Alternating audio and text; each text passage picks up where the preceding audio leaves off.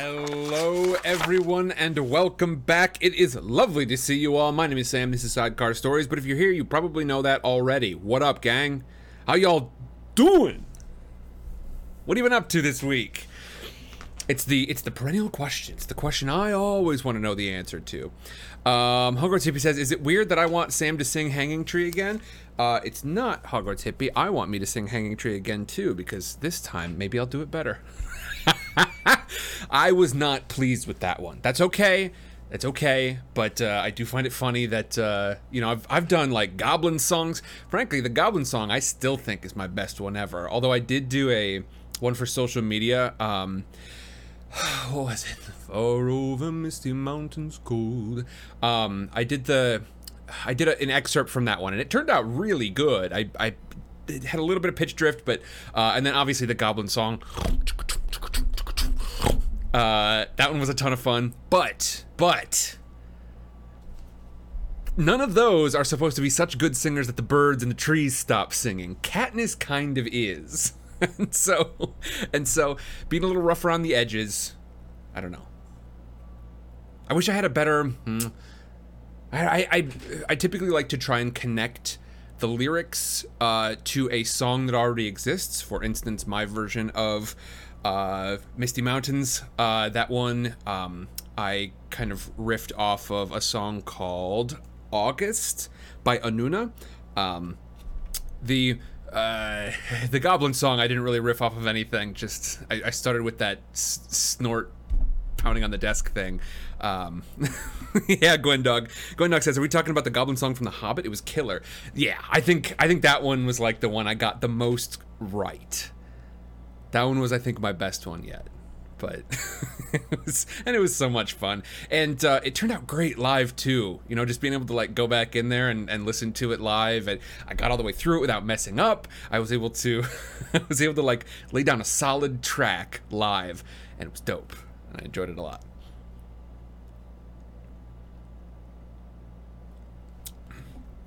Down, far underground. What do we think, gang? What have you been up to? Orly Rose says hot, scorched, melted. Yeah, that's where we're at as well. Although, as far as I can tell, not as bad as the UK this week. It's rare that Southern California fares better than the UK when it comes to heat, but here we are. Hogwarts Hippie says, gosh, I love Anuna. Glad you suggested it. Yes, indeed. I found Anuna once a long time ago because I thought it sounded like really unearthly. I really love Fingwara. If y'all are looking for Fingwara, let me see if I can spell it from memory. All right.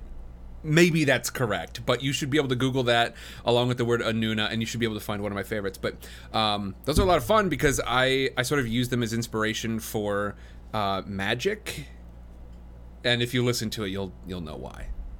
Listen to it with headphones if you can. Headphones, earbuds, whatever. Just like something with some decent audio. Everywhere at the end of time, continuously stuck in Proteus Spade's head. At first, I was thinking I was looking at Everything Everywhere All at Once, but that's not it. Tell me about, is this, I assume it's a song, and you may have to clue me in as to what it's from. Carpe Jungulum? Jugulum. Carpe Jugulum. Seize the throat? That probably isn't right, is it? Okay.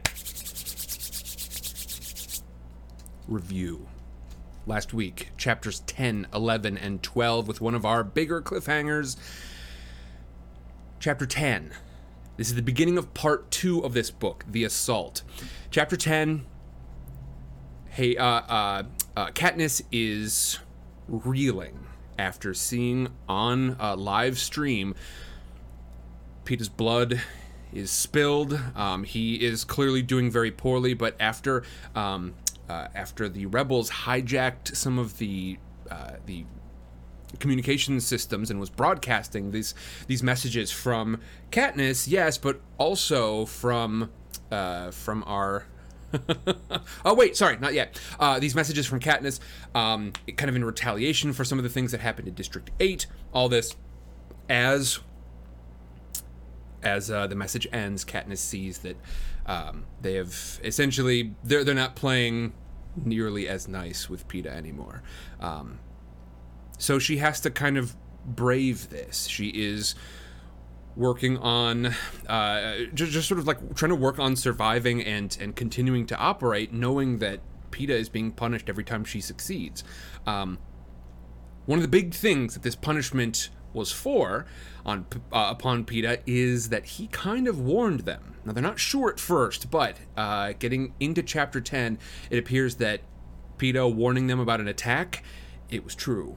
They managed to get everyone down below, including a few people that they probably wouldn't have been able to save had it not been for Peeta's warning. Prim, maybe Gale, maybe Katniss's mother, all big question marks if that warning had not come through from Peeta. In Chapter 11, they are just spending their time under the ground in these bunkers, not just underground, but like deeper underneath the rest of District 13, because much of it is already underground. A little bit more of a strategy meeting, and after this, the important thing is to make sure that the rebels all over Panem know Katniss is still alive and still intends to fight. So they go out above, they see what's left of the surface over District 13. The capital seems to have left flowers as well, roses as kind of a signal to Katniss. But Katniss, doing her best, is not able to put together a decent message. Can't make a speech, even the few lines that she needs, she barely makes it through, and so someone else steps up. It's Finnick. Now we know Finnick has been sort of moving and shaking all around in in the districts. After his success as a victor, we know that he had all of these different lovers throughout the districts, but especially in the capital. And now he reveals what that was actually all about. When winners win the games, if they are attractive, then President Snow will kind of sell them around to the highest bidder, sell their companionship, and I think we can assume a bit more than that. And Finnick would get gifts. It was pretty clear he didn't need any money, but he would take gifts in the form of secrets. Secrets about other people in the capital, and he's been stockpiling these things. And Katniss, of course, realizes, she kind of had things wrong about Finnick. She assumed he was this Lothario, sleeping his way through the capital, but turns out he wasn't entirely in control of that, and that is what they are fighting against. That lack of bodily autonomy. That lack of an ability to make decisions about your own body. This is one of the many things that they are fighting against. And as Katniss listens, it gets wilder and wilder. These secrets coming from Finnick. All sorts of individuals, people from the capital like Plutarch are, surprised by some of these things. And then he saves the best for last for this recording. He starts to talk about President Snow. How is it that President Snow rose to power? And it really comes down to one word. Honk. It really comes down to one word. Poison. Once again, the the dramatic timing of the horns outside, impeccable. Poison.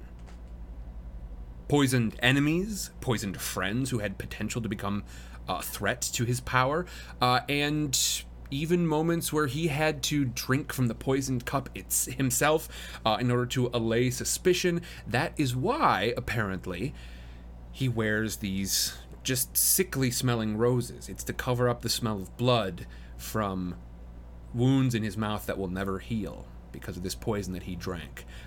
Because antidotes aren't always perfect.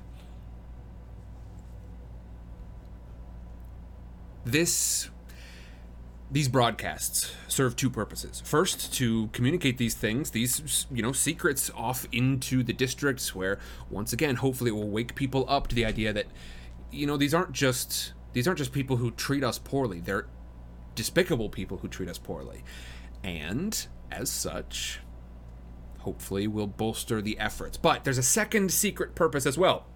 These broadcasts are going to be put up everywhere, including the Capitol, and it is to disguise and distract from the mission that is taking place underneath it. A rescue mission for which Gale was one of the very first volunteers, a rescue mission to go and retrieve Peeta.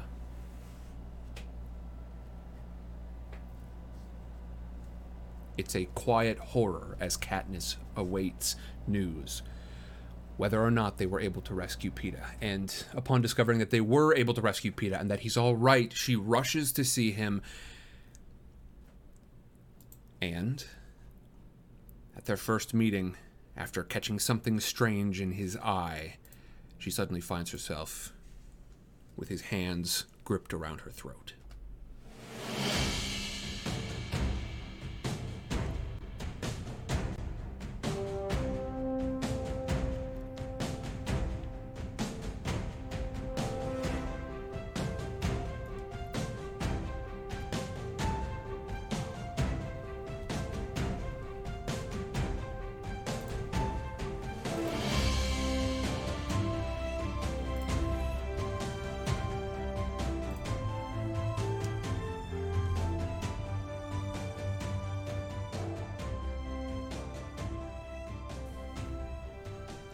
Chapter 13. The cold collar chafes my neck and makes the shivering even harder to control.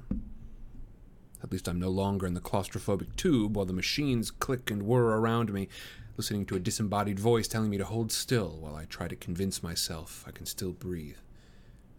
Even now, when I've been assured there will be no permanent damage, I hunger for air. The medical team's main concerns, damage to my spinal cord, airways, veins, and arteries, have been allayed. Bruising, hoarseness, and a sore larynx, this strange little cough, not to be worried about. It will all be fine. The Mockingjay will not lose her voice. Where, I want to ask, is the doctor who determines if I'm losing my mind? Only I'm not supposed to talk right now. I can't even thank Boggs when he comes to check on me.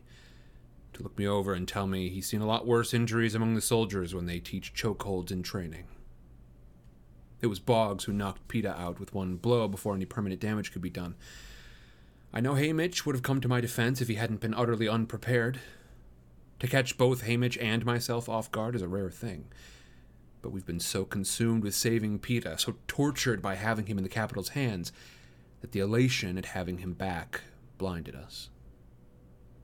If I'd had a private reunion with Peeta, he would have killed me. Now that he's deranged. Nope, not deranged, I remind myself. Hijacked. That's the word I heard pass between Plutarch and Haymitch as I wheeled past him in the hallway. Hijacked. I don't know what it means. Prim, who appeared moments after the attack and has stayed as close to me as possible ever since, spreads another blanket over me. I think they'll take the collar off soon, Katniss. You won't be so cold then. My mother, who's been assisting in a complicated surgery, has still not been informed of Peeta's assault. Prim takes one of my hands, which is clenched in a fist, and massages it until it opens and blood begins to flow through my fingers again. She's starting on the second fist when the doctors show up. Remove the collar, give me a shot of something for pain and swelling. I lie as instructed with my head still, not aggravating the injuries to my neck. Plutarch, Haymitch, and Beatty have been waiting in the hall for the doctors to give them clearance to see me. I don't know if they've told Gale, but since he's not here, I assume they haven't. Plutarch ushers the doctors out and tries to order Prim to go out as well, but she says, "No, if you force me to leave, I'll go directly to surgery and tell my mother everything that's happened. And I warn you, she doesn't think as much of a game maker calling into shots on Katniss's life, especially when you've taken such poor care of her." Plutarch looks offended, but Haymitch chuckles. "I would let it go, Plutarch," he says. Prim stays. "So, Katniss, Peeta's condition has come as a shock to all of us," says Plutarch. "We couldn't help but notice his deterioration in the last 2 interviews. Obviously, he'd been abused, and we put his psychological state down to that. Now, we believe something more was going on. That the Capitol's been subjecting him to a rather uncommon technique known as hijacking. Beatty? I'm sorry, Beatty says, but I can't tell you all the specifics of it, Katniss.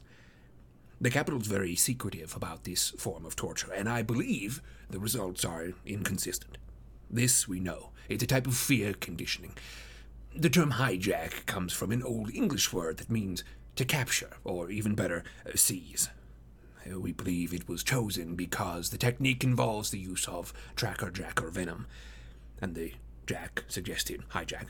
You were stung in your first Hunger Games, so unlike most of us, you have first-hand knowledge of the effects of the venom. Terror. Hallucinations. Nightmarish visions of losing those that I love. Because the venom targets the part of the brain that houses fear. I'm sure you remember how frightening it was. Did you also suffer mental confusion in the aftermath? Asks Beatty. A sense of being unable to judge what was true and what was false. Most people who have been stung and lived report something of the kind. Yes. That encounter with Peeta, even after I was clear-headed, I wasn't sure if he had saved my life by taking on Cato or if I'd imagined it. Recall is made more difficult because memories can be changed. Beatty taps his forehead. Brought to the forefront of your mind, altered, and saved again in the revised form. Now imagine I ask you to remember something. Either with a verbal suggestion or by making you watch a tape of the event.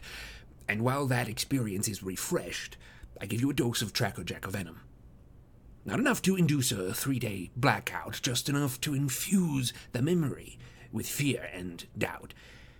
And that's what your brain puts in long-term storage. I start to feel sick. Prim asks the question that's in my mind. And that's what they've done to Peeta? Taken his memories of Katniss and distorted them so they're scary? Beatty nods. So scary that he'd see her as life-threatening. That he might try to kill her. Yes, that's our current theory. I cover my face with my arms because this isn't happening. It isn't possible. For someone to make Peeta forget that he loves me, no one could do that. But you can reverse it, right? Asked Prim. Very little data on that, Says Plutarch. None, really. If hijacking rehabilitation has been attempted before, we've got no access to those records. Well, you're going to try, aren't you? Prim persists. You're not going to just lock him up in some padded room and leave him to suffer? Of course, we'll try, Prim, says Beatty. It's just, we don't know to what degree we'll succeed, if any. My guess is that fearful events are the hardest to root out. They're the ones that we naturally remember the best, after all. And apart from these memories of Katniss, we don't yet know what else has been tampered with, says Plutarch. We're putting together a team of mental health and military professionals to come up with a counterattack. I, personally, feel optimistic that I'll make a full recovery. Do you? Says Prim sarcastically. And what do you think, Haymitch? I shift my arms slightly so I can see his expression through the crack. He's exhausted and discouraged as he admits, I think Peeta might get somewhat better, but I don't think he'll ever be the same. I snap my arms back together, closing the crack, shutting them all out. At least he's alive, says Plutarch, as if he's losing patience with the lot of us. Snow executed Peeta's stylist and his prep team on live television tonight. We've no idea what happened to Effie Trinket. Peeta's damaged, but he's here. With us. And that's a definite improvement over his situation 12 hours ago. Let's keep that in mind, all right? Plutarch's attempt to cheer me up, laced with the news of another 4, possibly 5 murders, somehow backfires. Portia. Peeta's prep team. Effie. The effort to fight back tears makes my throat throb until I'm gasping again. Eventually, they have no choice but to sedate me. When I wake, I wonder if this is the only way I will sleep now, with drugs shot into my arm. I'm glad I'm not supposed to talk for the next 2 days, because there's nothing I want to say. Or do. In fact, I'm a model patient, my lethargy taken for restraint, obedience to the doctor's orders. I no longer feel like crying. In fact, I can only manage to hold on to one simple thought, an image of Snow's face accompanied by the whisper in my head. I will kill you. My mother and Prim take turns nursing me, coaxing me to swallow bites of soft food. People come in periodically to give me updates on Peter's condition. The high levels of Tracker Jacker venom are working their way out of his body. He's being treated only by strangers, natives of 13. No one from home or the capital has been allowed to see him, to keep any dangerous memories from triggering. A team of strategists worked long hours designing a strategy for his recovery.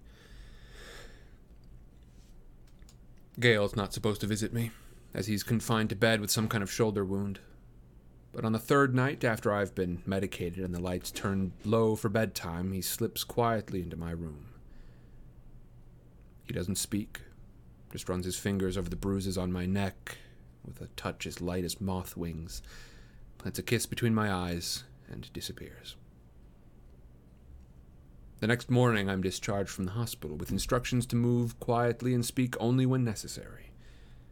I'm not imprinted with a schedule, so I wander around aimlessly until Prim's excused from her hospital duties to take me to our family's latest compartment. 2212. Identical to the last one, but with no window. Buttercup has now been issued a daily food allowance and a pan of sand that's kept under the bathroom sink.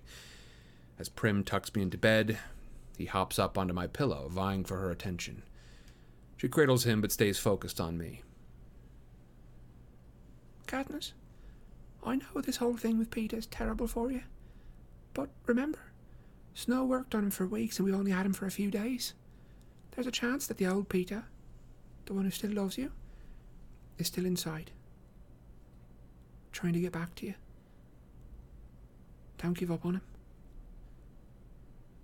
I look at my little sister and think how she has inherited the best qualities our family has to offer. My mother's healing hands, my father's level head, and my fight. There's something else there as well, something entirely her own. An ability to look into the confusing mess of life and see things for what they are. Is it possible she could be right? That Peter could return to me? I have to get back to the hospital, Prim says, placing Buttercup on the bed beside me. You two keep each other company, all right? Buttercup springs up off the bed and follows her to the door, complaining loudly when he's left behind. We're about as much company for each other as dirt. After maybe 30 seconds, I know I can't stand being confined in the subterranean cell and leave Buttercup to his own devices. I get lost several times, but eventually I make my way down to Special Defense.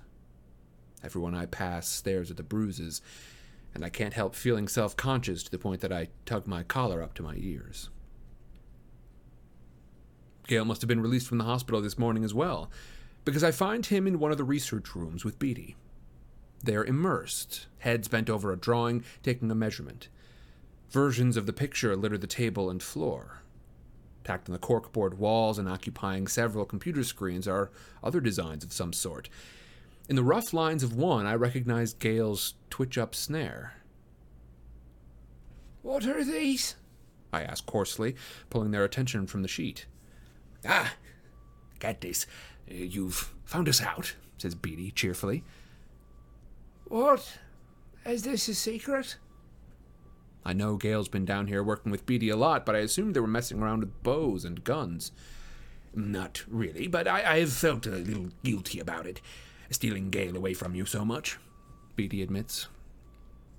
Since I've spent most of my time in 13 disoriented, worried, angry, being remade, or hospitalized, I can't say Gale's absences have inconvenienced me.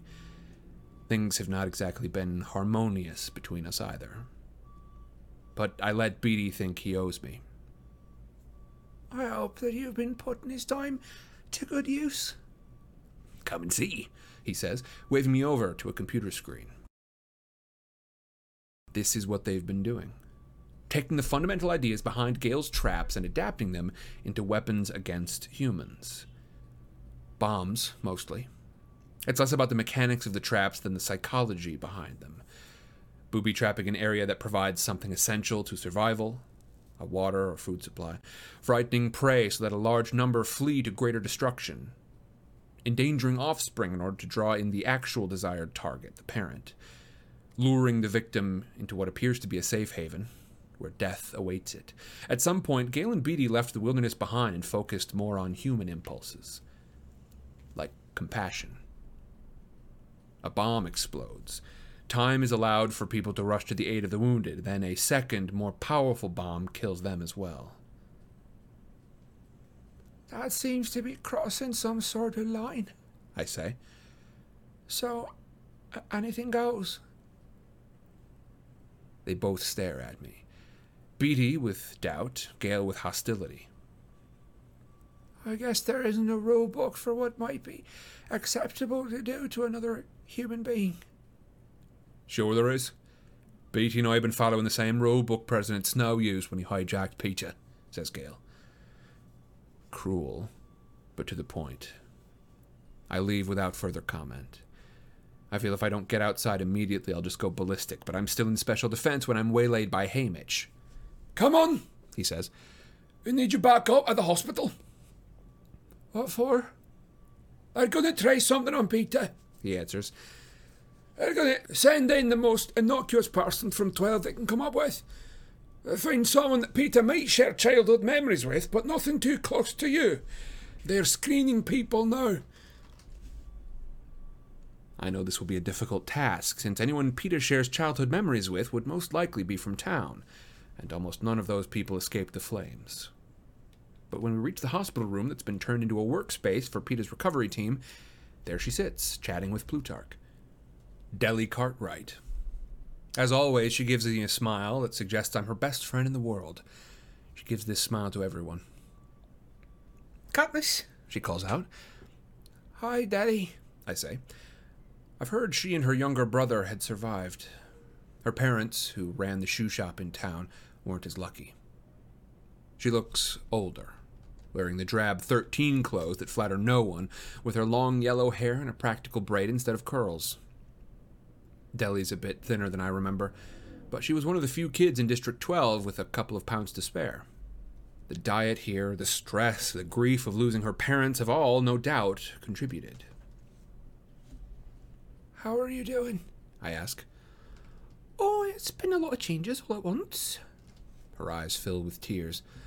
But everyone's really nice here in 13, don't you think? Deli means it. She genuinely likes people. All people, not just a select few she's spent years making up her mind about. They've made an effort to make us feel welcome. I say. I think that's a fair statement without going overboard. Are you the one that they've picked to see Peter? I guess so. Poor Peter. Poor you. I'll never understand the capital. She says.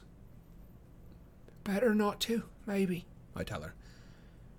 Deli's known Peter for a long time. Says Plutarch. Oh, yes. Deli's eyes brighten. We played together from when we were little. I used to tell people that he was my brother. What do you think? Haymitch asks me. Anything that might trigger memories of you? We were all in the same class, but we never overlapped much. I say. Katniss was always so amazing. I never dreamt that she would notice me. Says Deli. She could hunt and go to the hub and everything. Everyone admired her so. Haymitch and I both have to take a hard look at her face to double check if she's joking. To hear Deli describe it, I had next to no friends because I intimidated people by being so exceptional. Not true. I had next to no friends because I wasn't friendly. Leave it to Deli to spin me into something wonderful. Deli always thinks the best of everyone. I explain. I don't think Peter could have bad memories associated with her. And then I remember. Wait.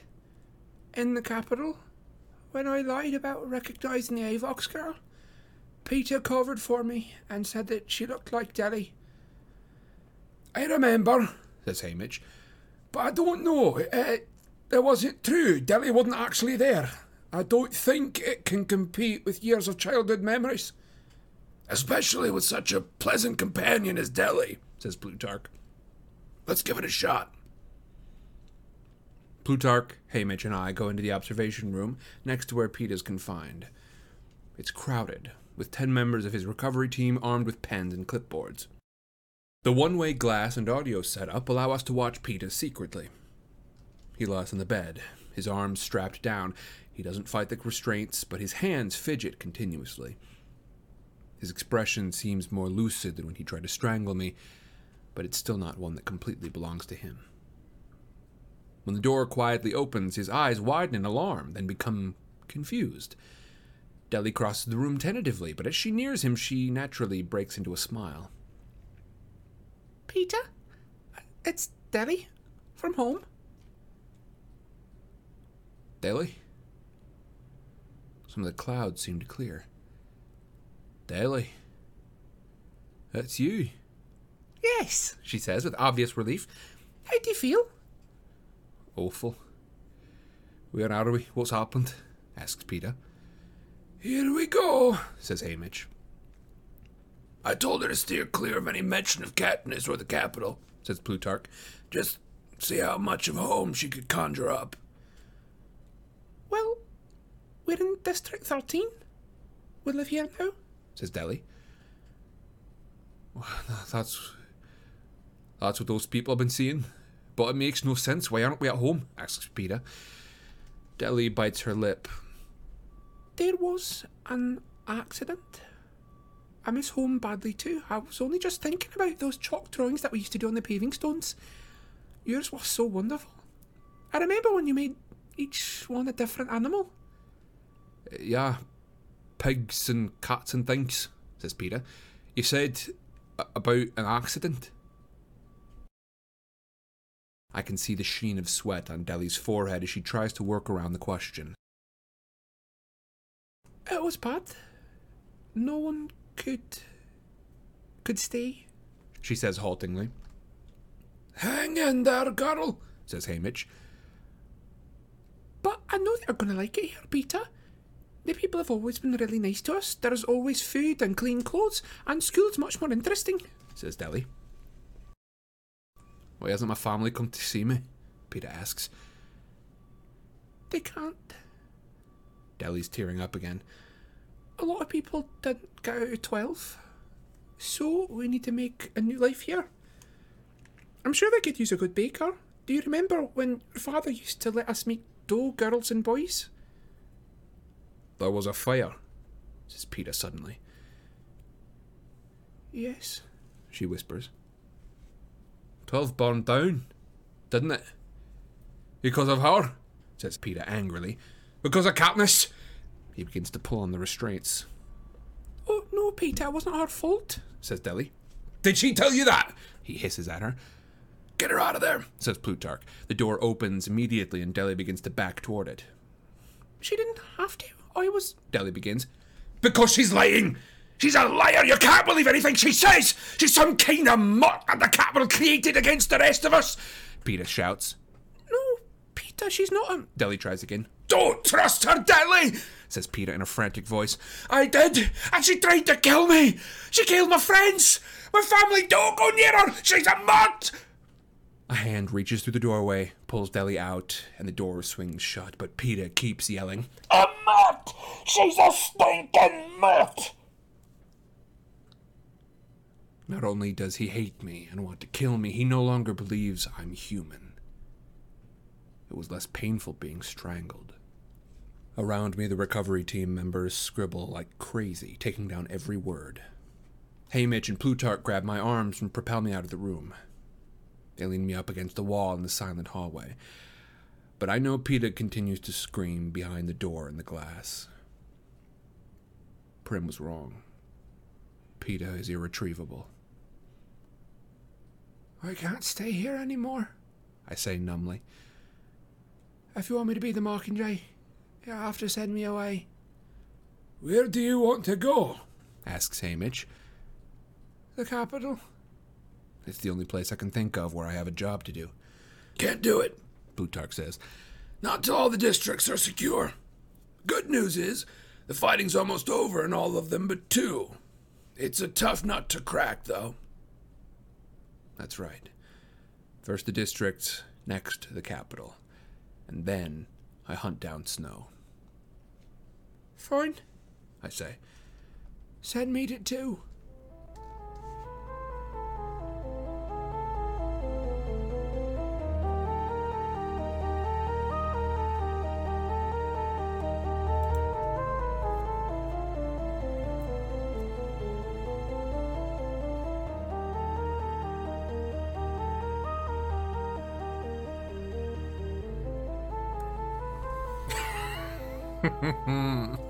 Oh man, we had a return special guest on yesterday's show, on our Wednesday show, Chaotic Darby playing as Chew,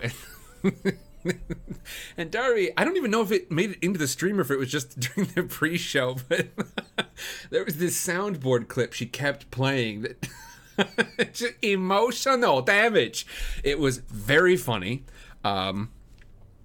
And I'm thinking about that right now, because that is roundabout where we are at. Bowtie Fox says, that was a real good twist of the knife there. Ouch. Hogwarts Hippie says, right, I had a feeling that wouldn't go well. I have to be honest. I feel like having a... Maybe this is just me, and I don't know if I could trace why I feel this way. But I think, for me, hearing someone in this situation be like, Sam's evil, Sam did all this stuff, that to me would be more difficult than hearing someone say, Sam's a mutt, he's not real, or he's like, I don't know, to me that just means like, this is so ungrounded in reality, this is so deeply fictitious, that it would hurt less to me hearing like, Sam's not real, Sam's some sort of genetic creation made in a lab somewhere. That to me I think would hurt less. I don't know if that's the same for everybody. Not that this by any means makes the... Just knocked over a trash can. That's how wound up this makes me. I think that I think it does not really improve the situation by much.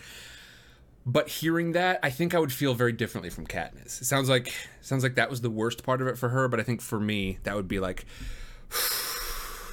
okay, all right, this is terrible, but it's so deeply fictitious that hopefully just having Peeta living in reality for a while will help him to sort of come out of this.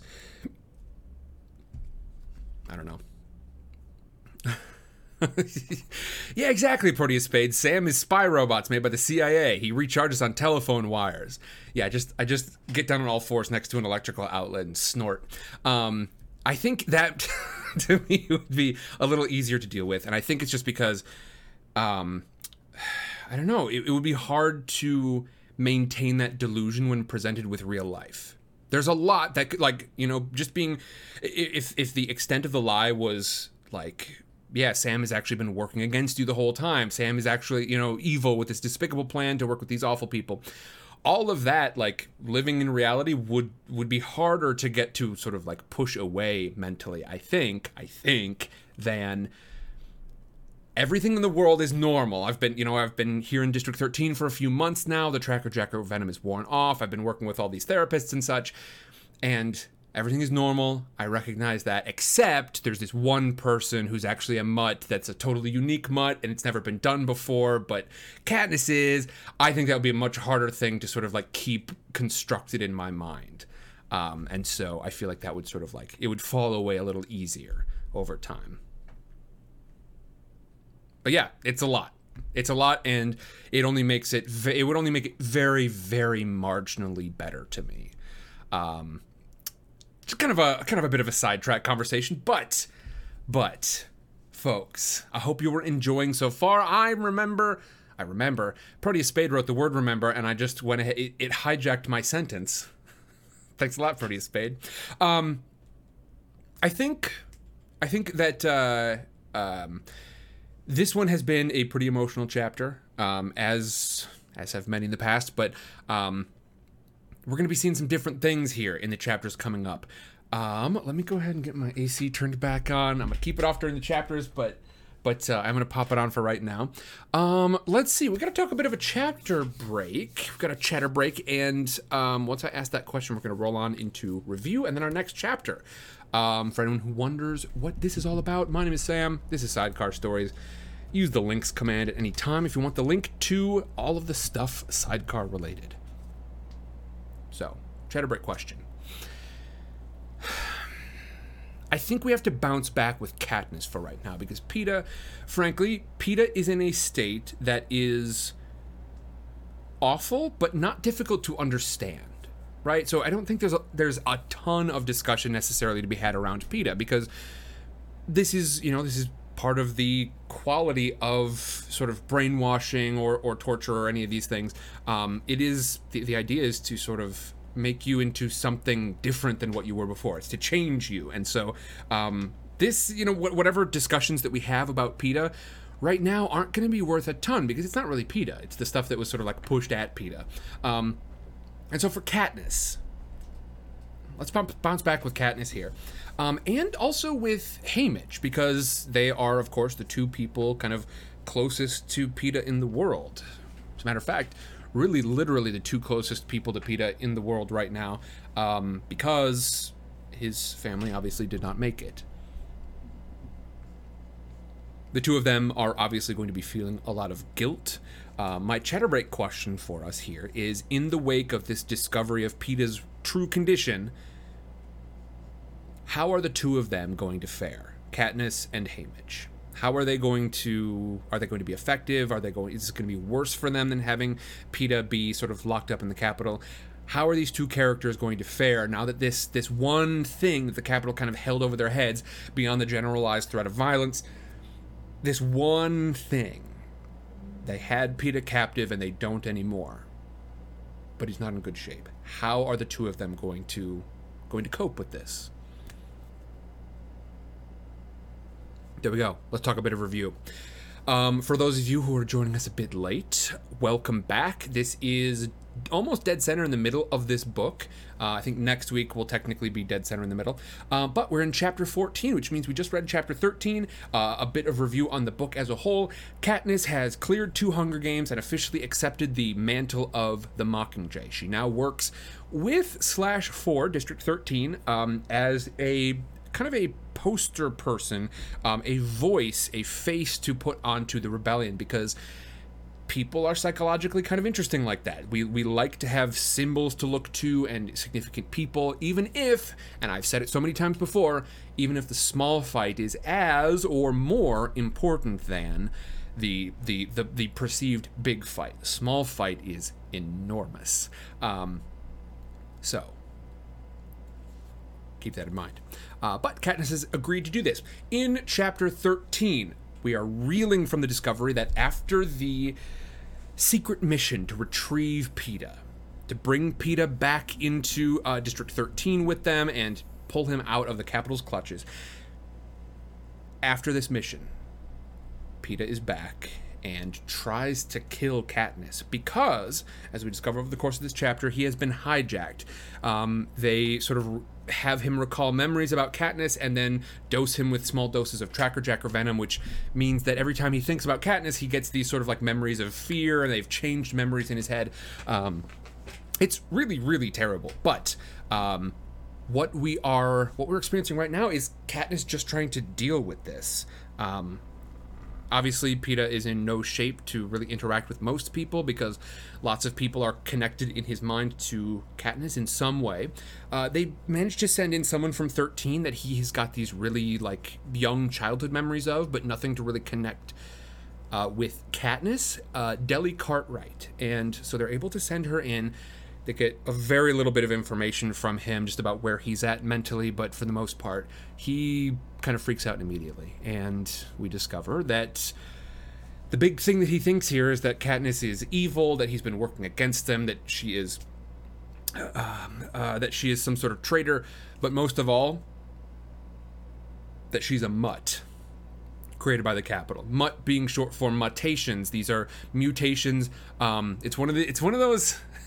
if y'all have been hanging out with me on Wednesdays for some of our world building streams, you know, like, I've got this big thing about words that both read well, they look good on the page, and also they sound good.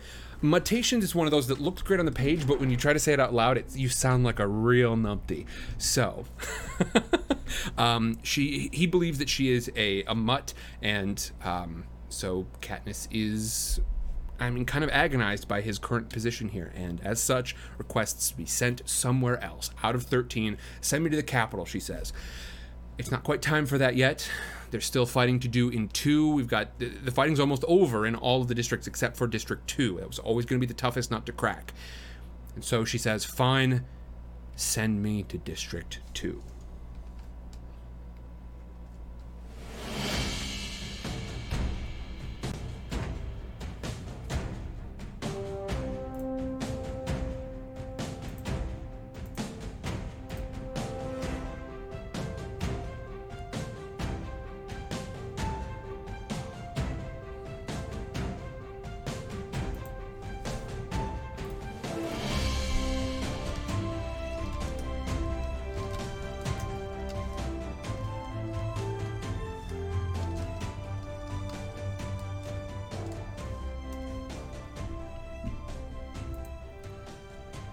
Chapter 14.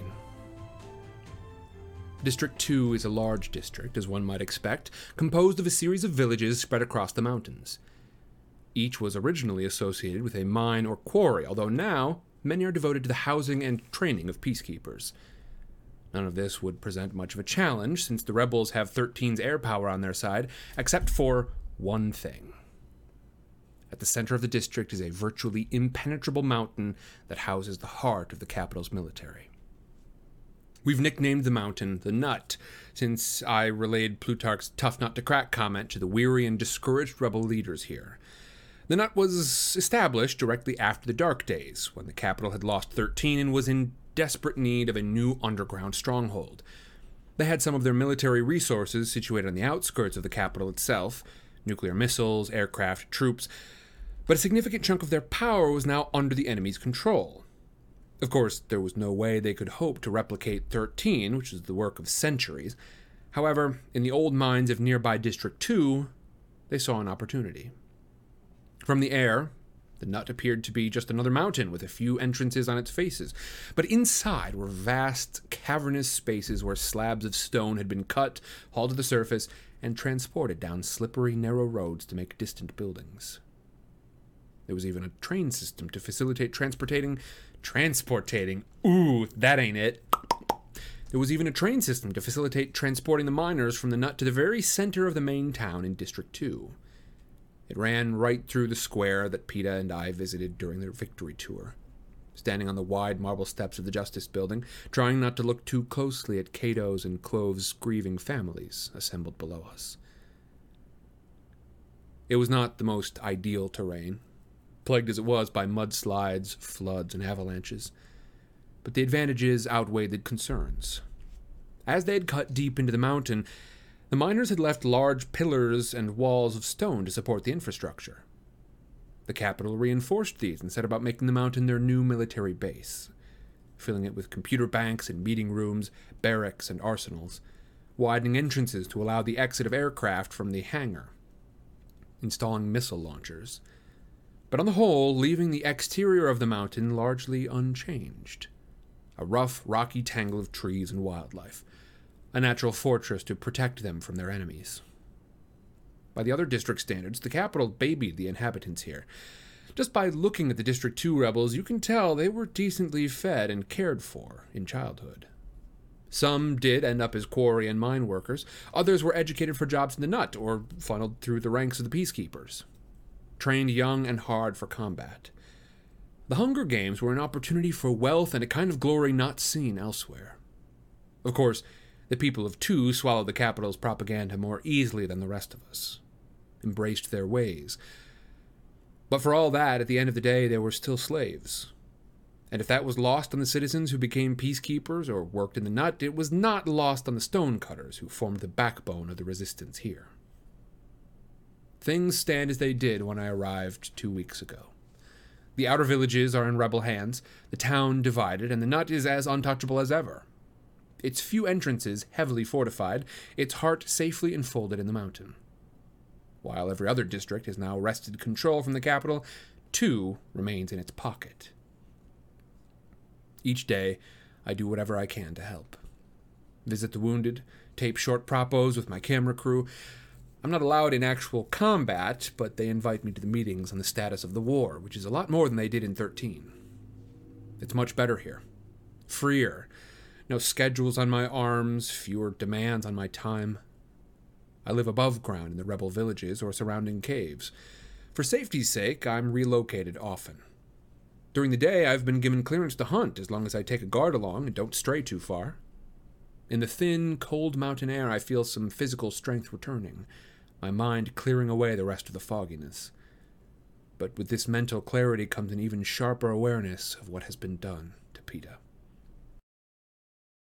Snow has stolen him from me, twisted him beyond recognition, and made me a present of him. Boggs, who came to 2 when I did, told me that even with all the plotting, it was a little too easy to rescue Peeta. He believes if 13 hadn't made the effort, Peeta would have been delivered to me anyway.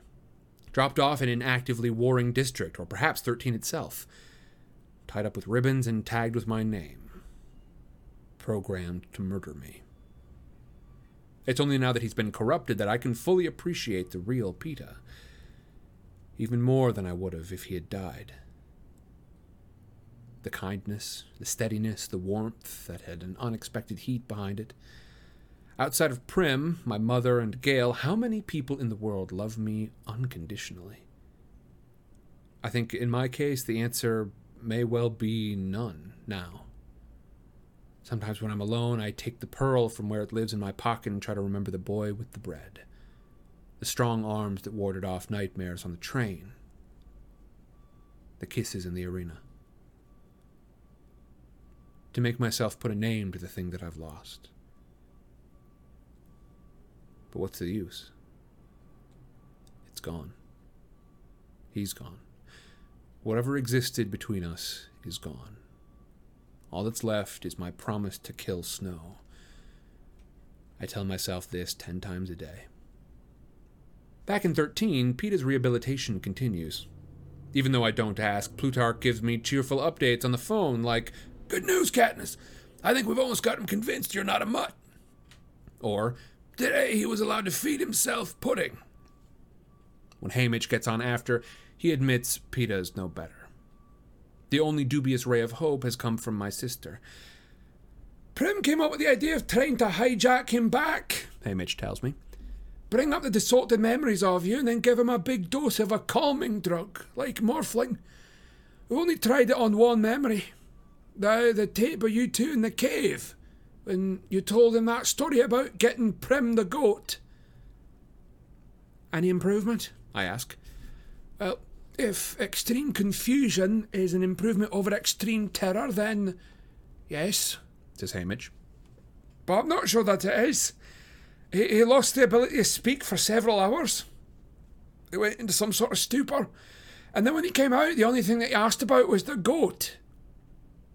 Right, I say. "How's it out there?" He asks. no forward motion. I tell him. "We're sending out a team to help with the mountain. BT and some of the others," He says. "You know, the brains." When the brains are selected, I'm not surprised to see Gale's name on the list. I thought Beatty would bring him, not for his technological expertise, but in the hopes that he could somehow think of a way to ensnare a mountain. Originally, Gale offered to come with me to 2, but I could see him tearing away from his work with Beatty. I told him to sit tight and stay where he was most needed. I didn't tell him his presence would make it even more difficult for me to mourn Peeta.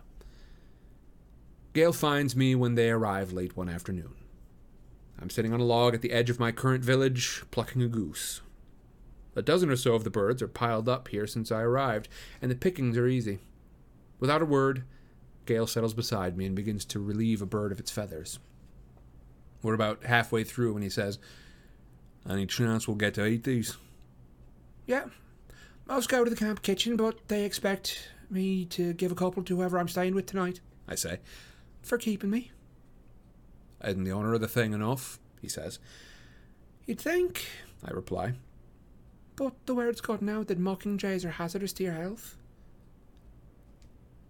We pluck in silence for a while longer, and then he says, "I saw Peter yesterday. Through the glass." What did you think? I asked.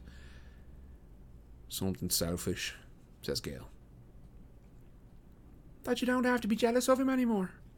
My fingers give a yank, and a cloud of feathers floats down around us. No. Just the opposite.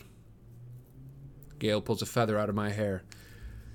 "I thought, I'll never compete with that, no matter how much pain I'm in." He spins the feather between his thumb and forefinger. "I don't stand a chance if he doesn't get better. They'll never be able to let him go. You're always going to feel wrong about being with me," The way I always felt wrong kissing him because of you. I say. Gale holds my gaze. If I thought that was true, I could almost live with the rest of it, It is true. I admit. But so's what you said about Peter. Gale makes a sound of exasperation. Nonetheless, after we've dropped off the birds and volunteered to go back to the woods to gather kindling for the evening fire, I find myself wrapped in his arms. His lips brushing the faded bruises on my neck, working their way to my mouth. Despite what I feel for Peter, this is when I accept deep down he'll never come back to me. Or I'll never go back to him. I'll stay in two until it falls, go to the capital and kill Snow, and then die for my trouble. And he'll die insane and hating me. So in the fading light, I shut my eyes and kiss Gale to make up for all the kisses I've withheld, and because it doesn't matter anymore, and because I'm so desperately lonely I can't stand it. Gale's touch and taste and heat remind me at least my body's still alive, and for the moment it's a welcome feeling. I empty my mind and let the sensations run through my flesh, happy to lose myself. When Gale pulls away slightly, I move forward to close the gap, but I feel his hand under my chin. "Katniss," he says. The instant I open my eyes, the world seems disjointed. This is not our woods or our mountain or our way. My hand automatically goes to the scar on my left temple, which I associate with confusion. "Now kiss me." Bewildered, unblinking, I stand there while he leans in and presses his lips to mine briefly. He examines my face closely. "What's going on in your head?" I don't know. I whisper back. "And it's like kissing someone who was drunk." "Doesn't count," he says with a weak attempt at a laugh. He scoops up a pile of kindling and drops it into my empty arms, returning me to myself. How do you know? I say, mostly to cover my embarrassment. Have you kissed someone who's drunk? I guess Gale could have been kissing girls right and left back in 12. He certainly had enough takers. I never thought about it much before. He just shakes his head. "No, but it's not hard to imagine." So you never kissed any other girls? I ask. "Oh, I didn't say that. You know, you were only 12 when we met, and a real pain besides. I did have a life outside of hunting with you," he says, loading up with firewood. And suddenly I'm genuinely curious. Who did you kiss? And where? "Too many to remember. Behind the school, on the slag heap, you name it," he says. I roll my eyes. And so when did I become so special? When they carted me off to the capital? No. About 6 months before that. Right after New Year's. We were in the hob, eating some slop out of Greasy Say's, and Darius was teasing me about trading a rabbit for one of his kisses, and I realised I minded. I remember that day. Bitter cold and dark by 4 in the afternoon. We'd been hunting, but a heavy snow had driven us back into town. The hob was crowded with people looking for refuge from the weather. Greasy Say's soup, made with the stock from the bones of a wild dog we had shot a week earlier, was below her usual standards. Still, it was hot, and I was starving as I scooped it up, sitting cross-legged on her counter. Darius was leaning on the post of the stall, tickling my cheek with the end of my braid while I smacked his hand away. He was explaining why one of his kisses merited a rabbit, or possibly two, since everyone knows red-headed men are the most virile. And Greasy Say and I were laughing because he was so ridiculous and persistent and kept pointing out women around the hob who, he said, had paid far more than a rabbit to enjoy his lips. See? The one in the green muffler? Go ahead and ask her, if you need a reference. 1,000,000 miles from here. 1 billion days ago, this happened. Darius was just joking around, I say. Probably. Although you'd be the last to figure it out if he wouldn't, Gale tells me. Take Peter. Take me. Or even Finnick. I was starting to worry that he had his eye on you. But he seems back on track now. You don't know Finnick if you think he'd love me, I say. Gale shrugs. I know he was desperate. That makes people do all kinds of crazy things. I can't help thinking that's directed at me. Bright and early the next morning, the brains assemble to take on the problem of the nut. I'm asked to the meeting, although I don't have much to contribute. I avoid the conference table and perch in the wide window sill that has a view of the mountain in question. The commander from 2, a middle-aged woman named Lime, takes us on a virtual tour of the nut with its interior and fortifications and recounts the failed attempts to seize it. I've crossed paths with her briefly a couple of times since my arrival and was dogged by the feeling that I had met her before. She's memorable enough, standing over 6 feet tall and heavily muscled. But it's only when I see a clip of her in the field, leading a raid on the main entrance of the nut, that something clicks and I realize I'm in the presence of another victor. Lime, the tribute from District 2, who won her Hunger Games over a generation ago. Effie sent us her tape, among others, to prepare for the Quarter Quell. I've probably caught glimpses of her during the games over the years, but she's kept a low profile. With my newfound knowledge of Haymitch's and Finnick's treatment, all I can think of is, what did the Capitol do to her after she won? When Lime finishes the presentation, the questions from the brains begin. Hours pass, and lunch comes and goes, and they try to come up with a realistic plan for taking the nut. But while Beatty thinks he might be able to override certain computer systems, and there's some discussion of putting a handful of internal spies to use, no one really has any innovative thoughts. As the afternoon wears on, talk keeps returning to a strategy that has been tried repeatedly, the storming of the entrances. I can see Lime's frustration building because so many variations of this plan have already failed. So many of her soldiers have been lost. Finally, she bursts out, "Next person who suggests that we take the entrances better have a brilliant way to do it, because you are going to be the leader of that mission." Gale, who's too restless to sit and wait for more than a few hours, has been alternating between pacing and sharing my windowsill.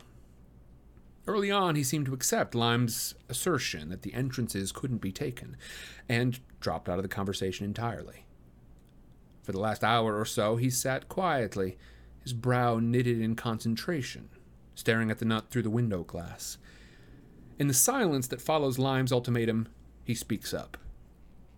"Is it really necessary to take the nut? Or would it be enough to disable it?" "That would be a step in the right direction," says Beatty. "What do you have in mind?" "Think of it as a wild dog den," Gale continues. "You're not going to fight your way in. So, you got 2 choices. Either trap the dogs inside or flush them out." "We've tried bombing the entrances," says Lime. "They're set too far inside the stone for any real damage to be done." "I wasn't thinking of that," says Gale. "I was thinking of using the mountain." Beatty rises and joins Gale at the window, peering through his ill-fitting glasses. "See that running down the sides?" "Avalanche paths," says Beatty under his breath. "It would be tricky. We would have to redesign the detonation sequence with great care, and once it's in motion, we couldn't hope to control it." "We don't need to control it if we give up the idea that we've got to possess the nut," says Gale. I only shut it down. So you're suggesting we start avalanches and block the entrances? Says Lime. That's it, says Gale. Trap the enemy inside, cut off from supplies, make it impossible for them to send out their hovercraft. While everyone considers the plan, Boggs flips through a stack of blueprints of the nut and frowns. You risk killing everyone inside. Look at the ventilation system. It's rudimentary at best. Nothing like what we've got in 13. It depends entirely on pumping in air from the mountainsides. You block those vents and you'll suffocate whoever's trapped. They could still escape through the train to the square. Not if we blow it up, says Gale brusquely. His intent, his full intent, becomes clear. Gale has no interest in preserving the lives of those in the nut. No interest in caging the prey for later use. This is one of his death traps.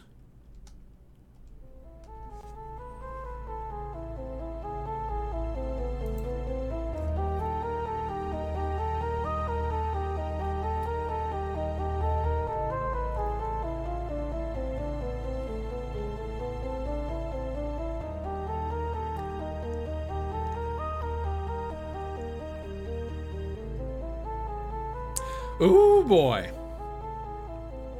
Now, we've talked before about how, I tend to give people the benefit of the doubt. I try to wait on evidence, but we are starting to get that evidence about Gale right now.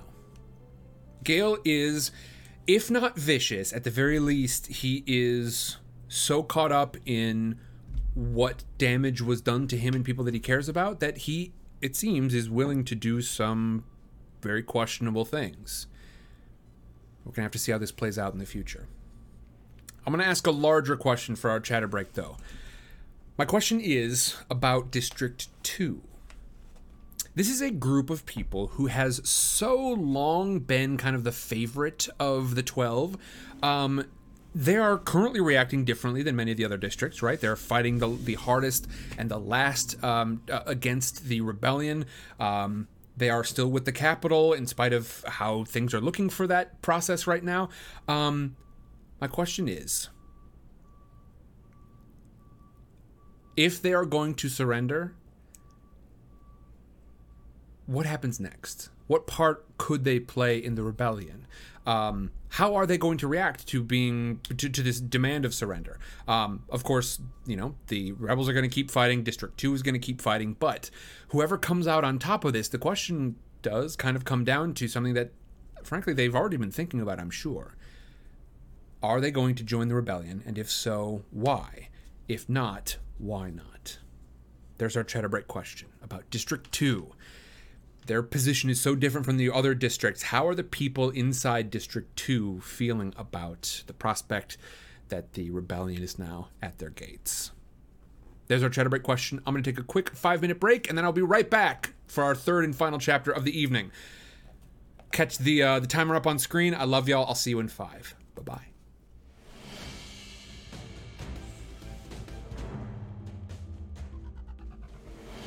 Hello, everyone, and welcome back. It is grand to see you all once more.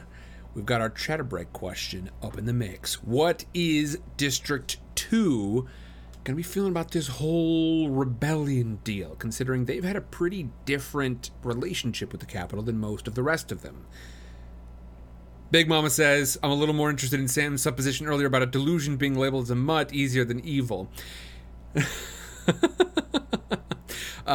Yeah, Big Mama. Yeah, it's just, I don't know. I feel like that one would just so firmly cement it that it's like, okay, this isn't something that is anywhere inside this person to feel about me. None of it's real. So that to me would feel a little bit better because it's so obviously kind of like cartoonishly bad impression of me that I don't think that bad impression would survive in their mind for long. Let's see about this chatter break question now. Let me see.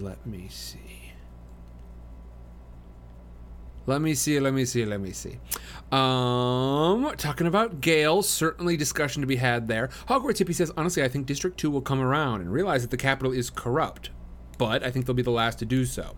I imagine that because they're the favorite district, many of them are nearly as crooked as Snow. Indeed, that sort of relationship. So I will say certainly that they have been the last district to do so.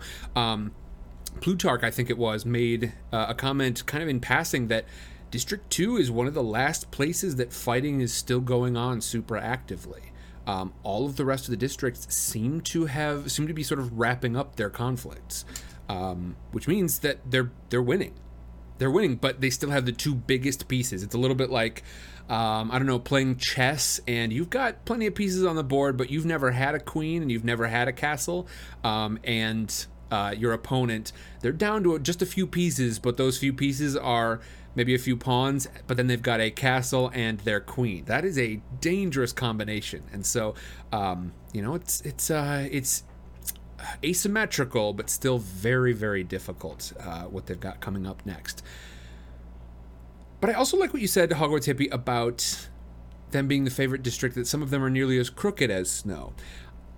This is one of the things that when I sort of made my study of power structures and cults specifically, it was almost required, it seemed. One of the best ways for a corrupt leader to maintain power was to offer corruption underneath as well, because then District 2 has just as much sort of skin in the game as the capital itself. If you offer a bunch of people like, hey, if I stay in power, A, you get to keep doing the corrupt stuff that you're doing, and B, no one's going to find out the corrupt stuff that you're doing. That means that I've got this whole group of people that's really, really interested in keeping me in power, right? Corruption, it breeds underneath undeserving structures of power. Bowtie Fox says, as for District 2, they really are trapped in a rock and a hard place. Get killed by the capital or by the other districts. That's not somewhere that you'd want to be. Even if they are the capital's favorite, who's to say that they would ever let any of them go or not distrust you? Yeah, it would be a pretty solid show of loyalty for District 2 to, keep fighting to the end against these rebels. And yet, what's the best that they can hope for? What's the best, kudos they're going to get? There's still going to be a district that still isn't the capital. They're still sort of subservient to the capital, right? So in some people's minds, I'm sure there is this element of corruption. I think we can probably guess that it's closer to the top. But then for the rest of them, and it mentions specifically the mining workers, for the rest of them, they've got to be thinking something along the lines of what are we fighting so hard for? What is this place of, what is this position that we're fighting so hard to return to? Being slightly better off than all the rest of the abused dogs in this kennel? Why? Why bother? But at the same time, they have also been so deeply invested for such a long time in this, not just the power structure, but also in their definition of themselves as warriors, as winners of the Hunger Games, as ways to win glory. They're also they have bought in the most to this massive piece of propaganda of the Hunger Games themselves. The Hunger Games are these massive bits of propaganda to keep the districts kind of working against one another, right? Every district is bitter about every other district for some year when your tribute killed our tribute. District 2 is the one that has the most bought into this idea that it's us against them. It's us. District 2 is gonna beat out all the other districts in the Hunger Games every year, and I have to think that may well carry over to this feeling of rebellions versus us here on outside of the arena. Orly Rose says, I wouldn't be surprised if they expose peacekeepers to a less intense version of the Tracker Jacker to ensure their loyalty. That almost seems like something that could well come up in Ballad of Songbirds and Snakes, I think is what it's called.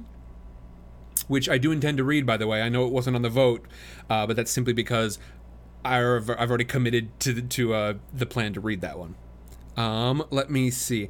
Big Mama says, also, we all have doubts about our worth because we're acutely aware of our own darkness. So if someone who has loved us calls us evil, we can digest that and agree with it on some level, even if everyone thinks that we're great. So that's back to the discussion about PETA. And, yeah, I think there is a very long discussion to be had there. I don't think there's any short version of that discussion. But yeah, I think in my mind, just hearing something that's so obviously fictitious would be a bit of a relief, just to know that, like, this is how far gone they are, and so if we can bring them back even a little bit, that means that the cornerstone of this delusion will be gone. If we can get them to sort of check back into the real world at all, one of the first things that will disappear from their mind is this fear of, like, this one unique case. It's the paranoia. The paranoia in this specific case will, I think, be one of the first things to go. But again, that's a different discussion.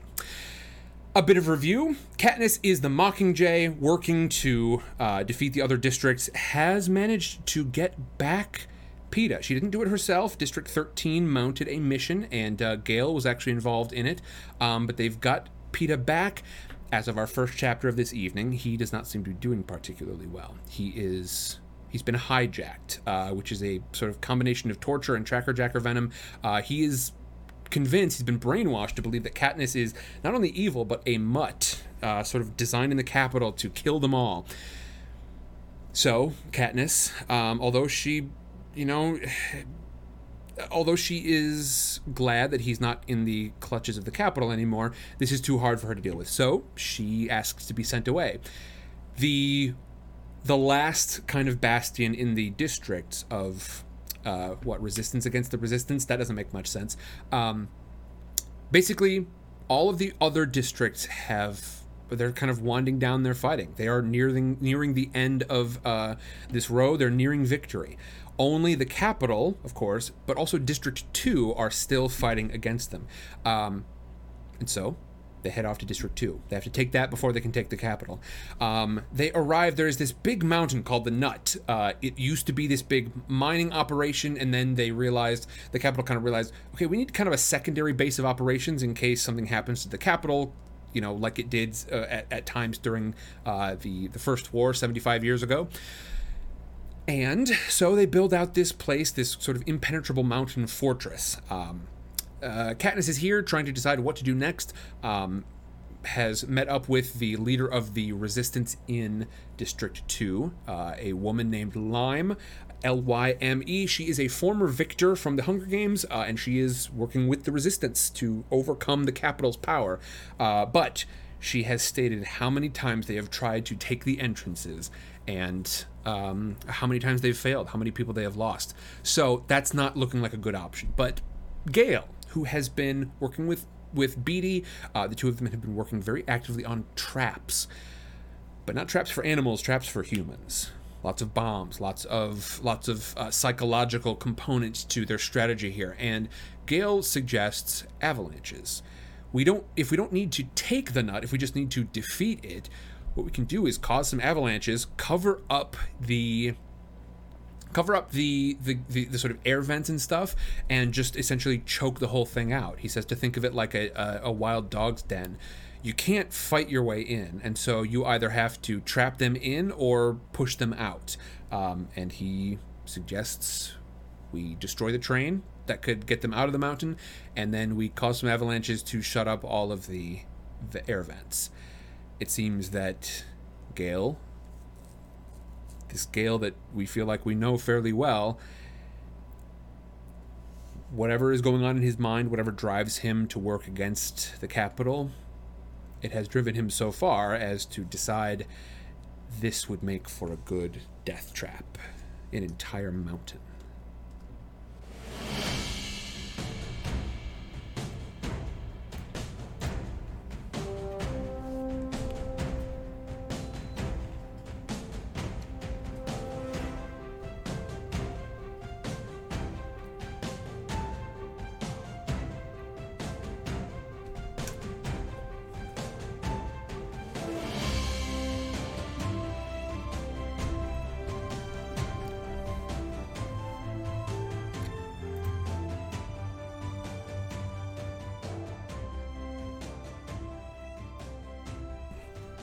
Chapter 15. The implications of what Gale is suggesting settle quietly around the room. You can see the reaction playing out on people's faces. The expressions range from pleasure to distress, from sorrow to satisfaction. The majority of the workers are citizens from 2, says Beatty neutrally. So what? Says Gale. We'll never be able to trust them again. They should at least have a chance to surrender, says Lime. Well, that's a luxury that we weren't given when they firebombed 12. But you're all so much cozier with the capital here, says Gale. At the look on Lime's face, I think she might shoot him, or at least take a swing. She'd probably have the upper hand, too, with all of her training. But her anger only seems to infuriate him, and he yells, "We watched children burn to death, and there was nothing we could do about it!" I have to close my eyes for a minute as the image rips through me. It has the desired effect. I want everyone in that mountain dead. I'm about to say so, but then I'm also a girl from District 12, not President Snow. I can't help it. I can't condemn someone to the death that he's suggesting. Gale, I say, taking his arm and trying to speak in a reasonable tone. They noticed an old mine. It'd be like causing a massive coal mining accident. Surely the words are enough to make anyone from 12 think twice about the plan. But not so quick as the one that killed our fathers, he retorts. Is that everyone's problem? That our enemies might have a few hours to reflect on the fact that they're dying, instead of just being blown to bits? Back in the old days, when we were nothing more than a couple of kids hunting outside of 12, Gale said things like this, and worse. But then they were just words. Here, put into practice, they become deeds that can never be reversed. You don't know how those District 2 people ended up in the nut, I say. They may have been coerced. They might even be held against their will. Some are our own spies. Would you kill them too? I'd sacrifice a few, yeah, if it would take out the rest of them, he replies. And if I were a spy in there, I'd say, bring on the avalanches. I know he's telling the truth. That Gale would sacrifice his life in this way for the cause. No one doubts it. Perhaps we would all do the same if we were the spies and given the choice. I guess I would. But it's a cold-hearted decision to make for other people and those who love them. You said we had 2 choices, Boggs tells him. To trap him in the tunnel or flush him out. I say we try to avalanche the mountain but leave the train tunnel alone. People can escape into the square, where we'll be waiting for them. Heavily armed, I hope, says Gale. You can be sure that they'll be. Heavily armed. We'll take them prisoner, agrees Boggs. Let's bring 13 into the loop now, says Beatty. Let President Coyne weigh in. She'll want to block up the tunnel, says Gale with conviction. Yes, most likely. But, you know, Peter did have a point in his propos about the dangers of killing ourselves off. I've been playing with some numbers, factoring in the casualties and the wounded, and I think it's at least worth a conversation, says Beatty. Only a handful of people are invited to that part of the conversation. Gale and I are released with the rest. I take him hunting so we can blow off some steam, but he's not talking about it. Probably too angry with me for countering him. A call does happen, a decision is made, and by the evening I'm suited up in my Mockingjay outfit, with my bow slung over my shoulder and an earpiece that connects me to Hey Mitch in 13, just in case a good opportunity for a propo arises. We wait on the roof of the Justice Building with a clear view of our target. Our hoverplanes are initially ignored by the commanders in the Nut because, in the past, they've been little more than flies buzzing around a honeypot. But after 2 rounds of bombings in the higher elevations of the mountain, the planes have their attention. By the time the capital's anti-aircraft weapons begin to fire, it's already too late. Gale's plan exceeds anyone's expectation. Beatty was right about being unable to control the avalanches once they'd been set into motion. The mountainsides are naturally unstable, but weakened by the explosion, they seem almost fluid. While sections of the Nut collapse before our eyes, obliterating any sign that human beings have ever set foot in the place, we stand speechless, tiny and insignificant, as waves of stone thunder down the mountain. burying the entrances under tons of rock, raising a cloud of dirt and debris that blackens the sky, turning the nut into a tomb. I imagine the hell inside the mountain. Sirens wailing, lights flickering into darkness, stone dust choking the air. The shrieks of panicked, trapped beings stumbling madly for a way out, only to find that the entrances, the launch pad, the ventilation shafts themselves are clogged with earth and rock trying to force its way in. Live wires flung free, fires breaking out, rubble making a familiar path into a maze. People slamming, shoving, scrambling like ants as the hill presses in, threatening to crush their fragile shells. Katniss! Hamige's voice is in my earpiece. I try to answer back and find both of my hands are clamped tightly over my mouth. Katniss! On the day my father died, the sirens went off during my school lunch. No one waited for dismissal, or was expected to. The response to a mine accident was something outside of the control of even the Capitol. I ran to Prim's class. I still remember her. Tiny at 7, very pale, but sitting straight up with her hands folded on her desk, waiting for me to collect her as I'd promised I would if the sirens ever sounded. She sprang out of her seat, grabbed my coat sleeve, and we wove through the streams of people pouring out onto the streets to pool at the main entrance of the mine. We found our mother clenching the rope that had been hastily strung to keep the crowd back. In retrospect, I guess I should have known there was a problem right then. Because why were we looking for her when the reverse should have been true? The elevators were screeching, burning up and down their cables as they vomited smoke-blackened miners into the light of day. With each group came cries of relief, relatives diving under the rope to lead off their husbands, wives, children, parents, siblings. We stood in the freezing air as the afternoon turned overcast, a light snow dusting the earth. The elevators moved more slowly now and disgorged fewer beings. I knelt on the ground and pressed my hands to the cinders, wanting so badly to pull my father free. If there's a more helpless feeling than trying to reach someone you love who's trapped underground, I don't know it. The wounded, the bodies, the wading through the night, blankets put around your shoulders by strangers, a mug of something hot that you don't drink. And then, finally, at dawn, the grieved expression on the face of the mine captain that could only mean one thing. What did we just do? Katniss, are you there? Haymitch is probably making plans to have me fitted for the head shackle at this very moment. I drop my hands. Yes. Get inside. Just in case the Capitol tries to retaliate with what's left of its Air Force. He instructs. Yes, I repeat. Everyone on the roof, except for the soldiers manning the machine guns, begin to make their way inside. As I descend the stairs, I can't help brushing my fingers along the unblemished white marble walls. So cold and beautiful. Even in the Capitol, there's nothing to match the magnificence of this old building. But there's no give to the surface. Only my flesh yields, my warmth taken.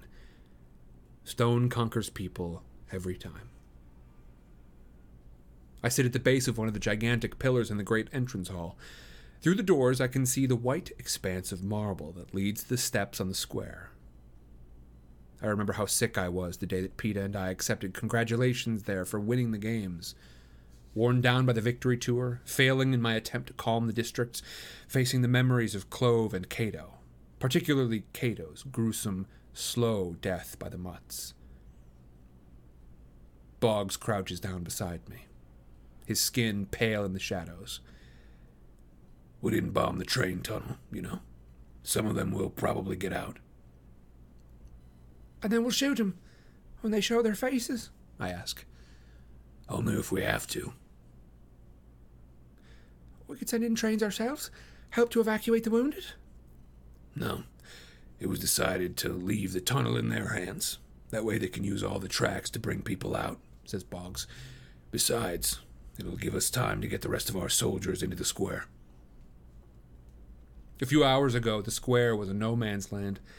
the front line of the fight between the rebels and the peacekeepers. When Coin gave approval for Gale's plan, the rebels launched a heated attack and drove the capital forces back several blocks so that we would control the train station in the event that the nut fell. Well, it's fallen. The reality has sunk in. Any survivors will escape to the square. I can hear the gunfire starting again, as the peacekeepers are no doubt trying to fight their way in to rescue their comrades. Our own soldiers are being brought in to counter this. "You're cold," says Boggs. "I'll see if I can find a blanket." He goes before I can protest.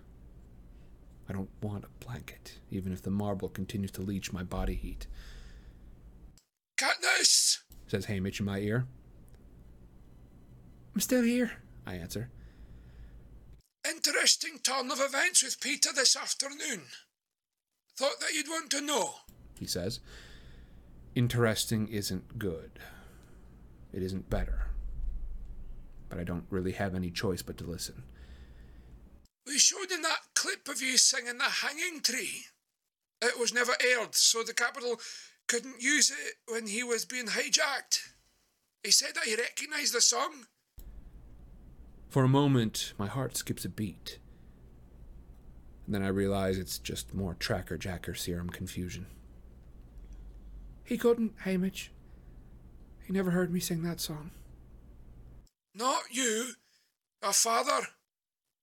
He heard him singing it one day when they came to trade at the bakery. Peter was small, probably 6 or 7, but he remembered it because he was specifically listening to see if the birds stopped singing." Says Haymitch. "I guess they did." 6 or 7. That would have been right before my mother banned the song. Maybe even right around the time I was learning it. Was I there too? "I don't think so. No mention of you anyway. But it's the first connection to you that's not triggered some sort of mental breakdown. Says Haymitch. It's something, at least, Katniss." My father. He seems to be everywhere today.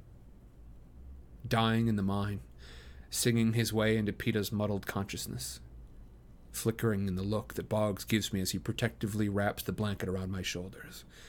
I miss him so badly. It hurts. The gunfire's really picking up outside. Gale hurries by with a group of rebels, eagerly headed for the battle. I don't petition to join the fighters. Not that they would let me. I've got no stomach for it anyway. No heat in my blood. I wish Peeta was here. The old Peeta, because he would be able to articulate why it was so wrong to be exchanging fire when people, any people, are trying to claw their way out of the mountain. Or is my own history making me too sensitive? Aren't we at war? Isn't this just another way to kill our enemies? Night falls quickly. Huge, bright spotlights are turned on, illuminating the square. Every bulb must be burning at full wattage inside the train station as well. Even from my position across the square, I can clearly see the plate glass front of the long, narrow building. It would be impossible to miss the arrival of a train, or even a single person. But hours pass, and no one comes. With each minute, it becomes harder to imagine that anyone survived the assault on the nut. It's well after midnight when Cressida comes to attach a special microphone to my costume. What's this for? I ask. Haymitch's voice comes on to explain. "I know that you're not going to like this, but we need you to make a speech." A speech? I say, feeling immediately queasy. "I'll feed it to you, line by line. He assures me. You'll just have to repeat what I say. Look, there's no sign of life from that mountain. We've won, but the fighting is continuing, so we thought that if you went out to the steps of the Justice Building and laid it out, told everyone in the district that the nut is defeated, that the Capitol's presence in District 2 is finished, you might be able to get the rest of their forces to surrender." A hold for sound.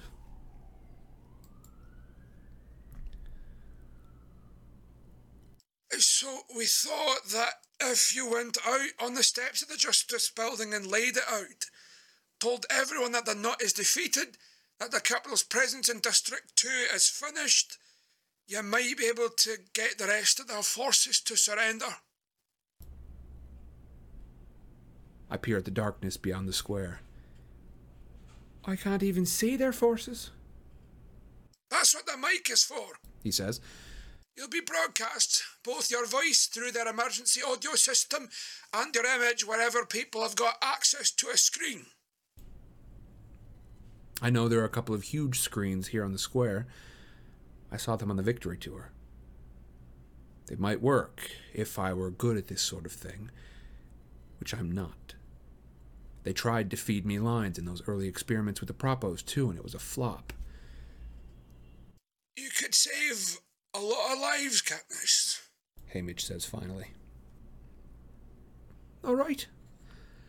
I'll give it a try, I tell him.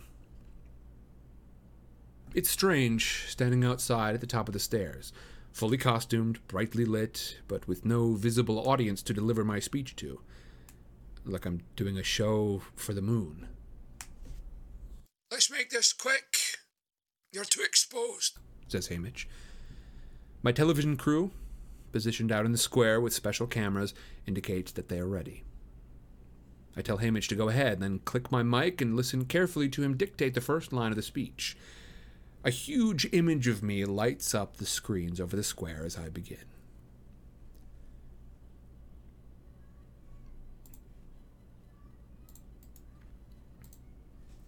People of District 2, this is Katniss Everdeen, speaking to you from the steps of your Justice Building, where... The pair of trains come screeching into the open train station side by side. As the doors slide open, people tumble out in a cloud of smoke they've brought from the Nut. They must have had at least an inkling of what would await them in the square, because you can see they're trying to act evasively. Most of them flatten to the floor, and a spray of bullets inside the station takes out the lights. They've come armed, as Gale predicted, but they've come wounded as well. The moans can be heard in an otherwise silent night air. Someone kills the lights on the stairs, leaving me in the protection of shadow. A flame blooms inside the station. One of the trains must actually be on fire, and a thick black smoke billows out against the windows. Left with no choice, the people begin to push out into the square, choking but defiantly waving their guns. My eyes dart around the rooftops that ring the square. Every one of them has been fortified with rebel-manned machine gun nests. Moonlight glints off of oiled barrels. A young man staggers out from the station, one hand pressed against the bloody cloth at his cheek, the other dragging a gun. When he trips and falls to his face, I see the scorch marks down the back of his shirt, the red flesh underneath. And suddenly, he's just another burn victim from a mine accident. My feet fly down the steps and I take off running for him. Stop! I yell at the rebels. Hold your fire! Hold your fire! The words echo around the square and beyond as the mic amplifies my voice. Stop! Stop! Stop! I'm nearing the young man, reaching down to help him when he drags himself up to his knees and trains his gun on my head. I instinctively back up a few steps, raise my bow over my head to show my intention was harmless. Now that he's got both hands on his gun, I notice the ragged hole in his cheek where something, falling stone maybe, punctured the flesh. He smells of burning things, and meat, and fuel, and hair. His eyes are crazed with pain and fear. Freeze! Haymitch's voice whispers in my ear. I follow his order, realizing that this is what all of District 2, all of Panem maybe, must be seeing at the moment. The Mockingjay is at the mercy of a man with nothing to lose. His garbled speech is barely comprehensible. You gave me one reason I shouldn't shoot you. The rest of the world recedes. There's only me looking into the wretched eyes of the man from the Nut who asks for one reason. Surely I should be able to come up with 1,000. But the words that make it to my lips are, I can't. Logically, the next thing that should happen is the man pulling the trigger. But he's perplexed, trying to make sense of my words. I experience my own confusion as I realize what I've said is entirely true, and the noble impulse that carried me across the square is replaced by despair. I can't. That's the problem, isn't it? I lower my bow. We blew up your mine. You burned my district to the ground. We've got every reason to kill each other, so do it. Make the capital happy. I'm done killing their slaves for them. I drop my bow to the ground, give it a nudge with my boot. It slides across the stone and comes to a rest at his knees. I'm not their slave, the man mutters. I am, I say. That's why I killed Cato. And he killed Thresh.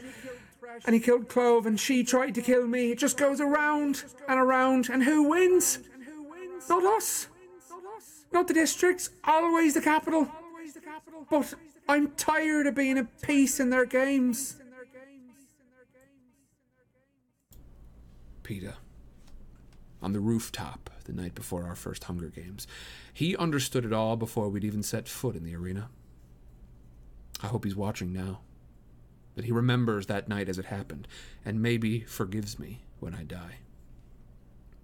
Keep talking. Tell them about watching the mountain go down, Haymitch insists. When I saw that mountain fall tonight, I thought, they've done it again? Got me to kill you. The people in the districts. But why did I do it? District 12 and District 2 have no fight, except the one the capital gave us. The young man blinks at me uncomprehendingly. I sink on my knees before him, my voice low and urgent. And why are you fighting with the rebels on the rooftops? With Lime, who was your victor? With people who were your neighbours, maybe even your family? I don't know, says the man, but he doesn't take his gun off me. I rise and turn slowly in a circle, addressing the machine guns. And you up there? I come from a mining town. Since when do miners condemn each other to that kind of death, and then stand by to kill whoever manages to crawl out of the rubble? Who is the enemy? Whispers Haymitch. These people I indicate the wounded bodies on the square. are not your enemy. I whip around back to the train station. The rebels are not your enemy. We've all got one enemy, and it's the capital. This is our chance to put an end to their power, but we need every district person to do it.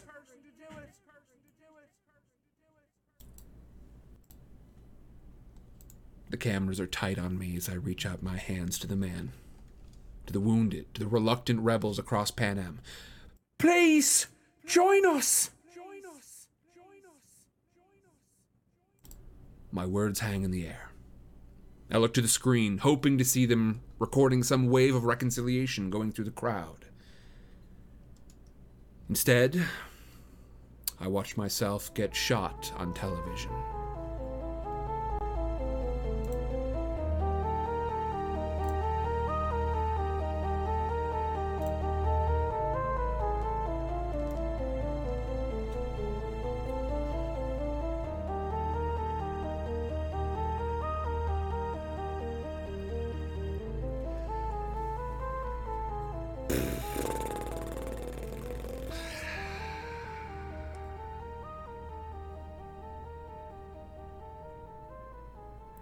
Cliffhanger, eh?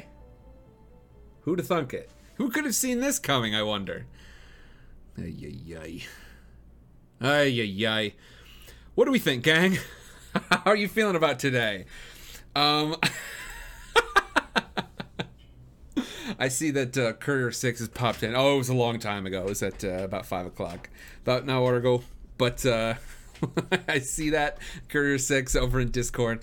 But Courier6, aka Proteus Spade, also says, yeah, dang it. Hogwarts says, oh, I've got a headache. Proteus Spade says, you said this was toward the middle of the book? This is climactic as hell. Yeah, y'all, this is a big one. Yeah, Bowtie Fox, I love that. When you give a good speech and the DM says, roll persuasion, and you get a nat 1. Yeah, I mean, you give your whole speech and then you roll the dice and it just doesn't quite pan out. And that is why I always say, I'm not going to talk about RPGs for long. I promise. But that's why I always say, your stats are your skills. The dice are circumstances. The dice aren't determining how well you do. They determine how challenging the circumstances around that are. So that's why when people are rolling persuasion, you can have an excellent speech and still roll that nat 1. I saw a Twitter thread about this a while ago, and so I wanted to kind of comment on it, I guess. I don't really feel the need to weigh in on Twitter, because, but I do think there's something to be said for just, boy, saying all the right things and still just being up against something insurmountable.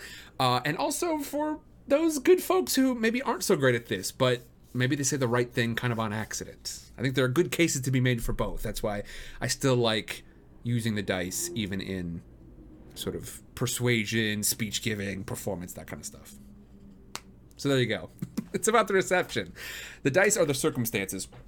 And for Katniss's case here, and that's seen on the RPG Talk, for Katniss's case here, the circumstances are definitely not favorable. You know, these are people who have all of their lives been given this sense of antagonism toward the other districts and given like real tangible incentives to really kind of hate them, to train to kill them. Right? There's a lot there. Pretty Spade says, I've got such rage, how dare! That was such a majestic speech. It was. It had some real majesty to it. It was good stuff. But this is District 2 we're up against right now. Sometimes District 2, aka second in command, sometimes these second in command can be even more invested in maintaining the power structure than the people up at the top.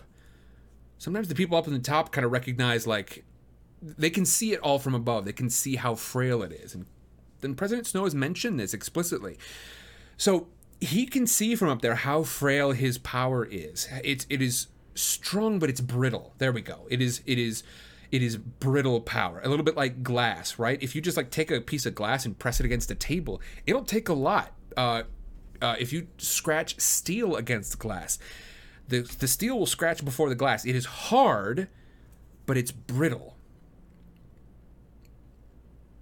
It can be shattered. And sometimes these people at the top, they kind of realize, okay, I'm not going to make it out of this one. So they cut and run a little bit quicker. It's these second in command folks. It's this middle group. If we consider it sort of a 3-tiered system where the top tier is the single person or the very, very small group of people who are sort of the despots, the dictators in this situation. That middle group is the kind of the local managers of things. Different power structures have different names for all these sorts of things, of course. And then the third and lowest, and also oftentimes the much largest group, are just the citizens here. It's that second group. It's that group in the middle that will often fight the hardest to maintain this power structure. Oftentimes because they've been told how it is right that they have power. The people up at the top understand that power isn't really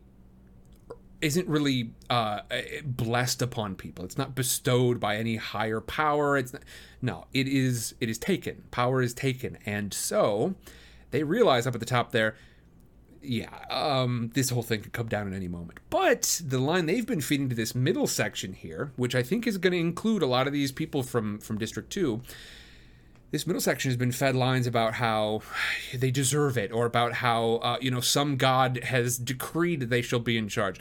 We're kind of like exploring this over in Elantris for some of our soundbite readings, right? This is all stuff we've seen before. But you tell that the top group tells that middle group whatever they need to hear, and then that middle group will die for this structure. They will fight to the death for this thing, tooth and nail and claw and whatever they got. Because frankly, oftentimes they believe in it more than the people at the top. But yes, Big Mama puts it pretty concisely here. We don't have our boy Mike Steele in here to give it like a real snappy little button. But I think Big Mama puts it pretty well. This was such an intense read tonight. Yes, I think that it was. And we're going to come back next week and continue to talk about it.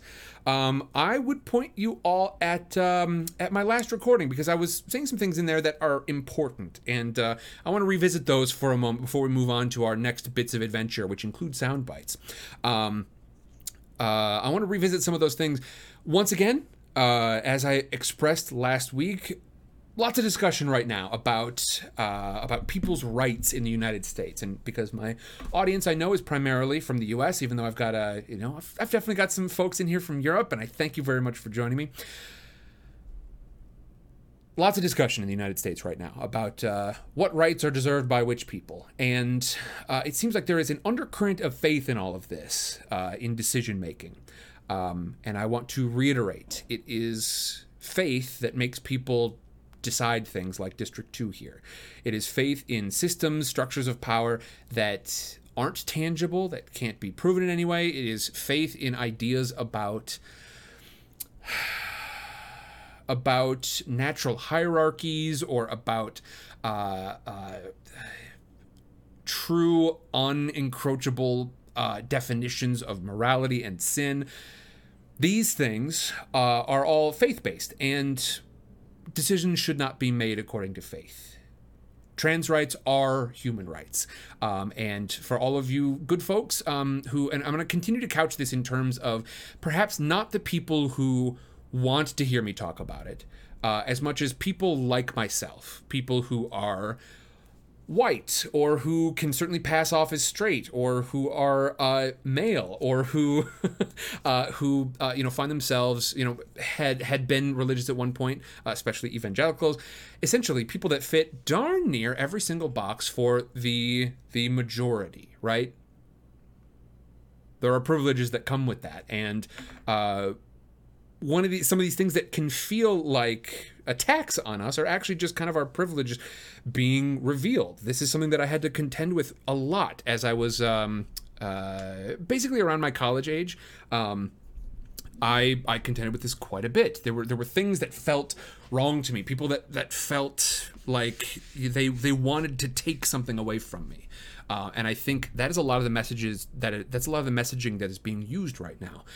There's this word groomer that's being pushed around that is simultaneously being used to misidentify people of the LGBTQ sort of I guess being on the rainbow flag, I guess I'll say, which I myself am on that flag. And there's this also simultaneously this word is sort of losing all of its meaning when it is a very useful and important word when discussing people who are actually actively grooming young people for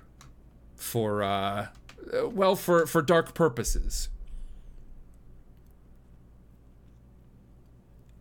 That's being used. There's a lot of discussion about how trans women are trying to somehow take or steal or capture the definition of woman from, quote, real women. All these things are being pushed around, and you are going to find more and more. There are these people in the middle. There are people up at the top who recognize it has nothing to do with a system of inherent morality. They absolutely recognize that there's nothing really behind this. But they know if they can pump this middle group full of enough rhetoric, oftentimes religious and very often faith-based, right? This is faith-based rhetoric. The idea that somehow, somewhere deep down in the core of truth, and what this really means is somewhere in a book written and rewritten and then edited. Go ahead and look up the Council of Nicaea if this is all news to you folks. But the Bible has been torn apart and put back together plenty of times. All this, you can speak to people in certain words, and this middle group, if you feed them full enough of very religious rhetoric here in the United States, and very faith-based rhetoric, they will defend this system of power that keeps women from having any real authority or agency, that keeps basically people who look a lot like me at the very top of the power structure. And as a result, people who look like me have an obligation. I have an obligation to talk about this. It's important that people hear this, people especially that look and live like me in most ways.